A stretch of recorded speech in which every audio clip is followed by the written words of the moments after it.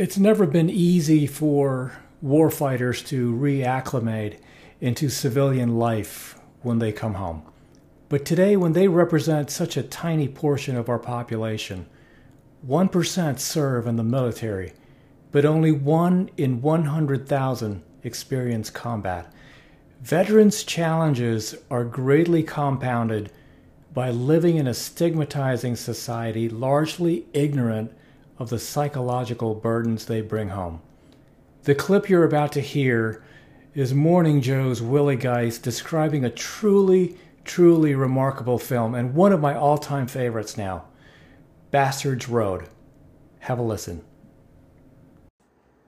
As we look ahead to Memorial Day, we want to highlight an incredible journey of courage and hope. This is Jonathan Hancock, a combat veteran. In 2004, he fought in the Battle of Ramadi with the 2nd Battalion, 4th Marines, known as the Magnificent Bastards. They suffered one of the highest casualty rates in the Iraq War. 1 in 4 were wounded or killed. Like so many veterans, Hancock struggled when he returned home from the war, suffering from PTSD. To confront that trauma, he walked nearly 6,000 miles across the country from his home in Maryland to Camp Pendleton in San Diego. He stopped along the way to visit Gold Star families and documented his journey in a new film called Bastard's Road. Bastard's Road is an award-winning documentary directed by Brian Morrison and written by my good friend Mark Stafford. Aaron Kenway is executive producer. Watch it now on demand, available on iTunes, Google Play, YouTube, and Fandango now. Now on to today's episode.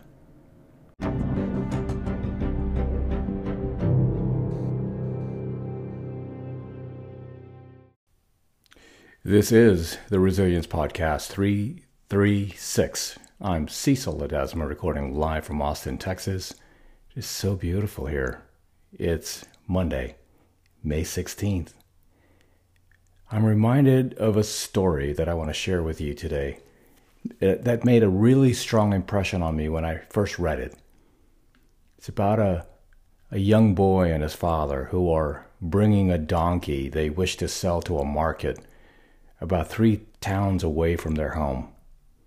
They begin the trip with the father walking as he holds the rope around the animal's neck.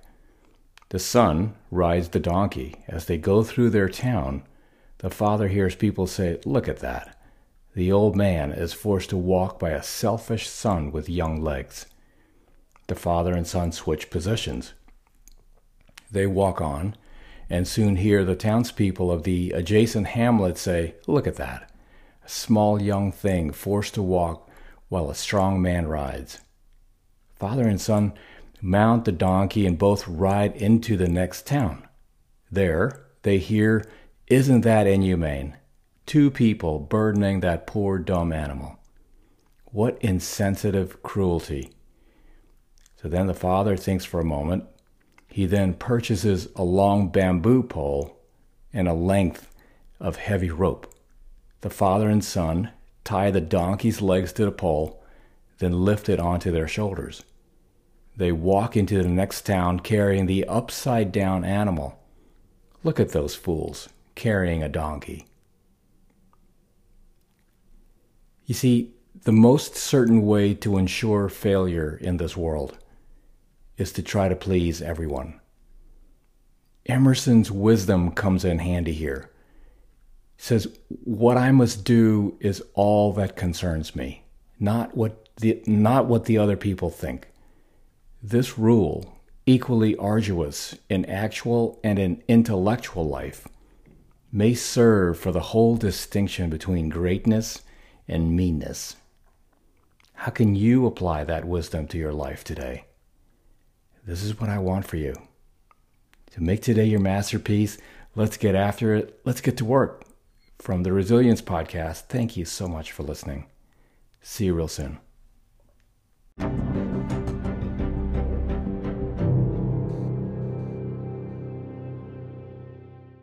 Hey, I'll see you next time, and thank you so much for tuning in. That about wraps it up. But before you jump off, 2 quick things, actually 3.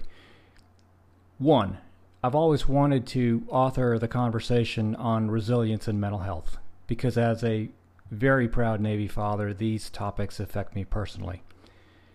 And as you go about your day, be sensitive and be kind always, for everyone you meet is fighting a battle you probably know nothing about. Your life is a gift and it's precious to me.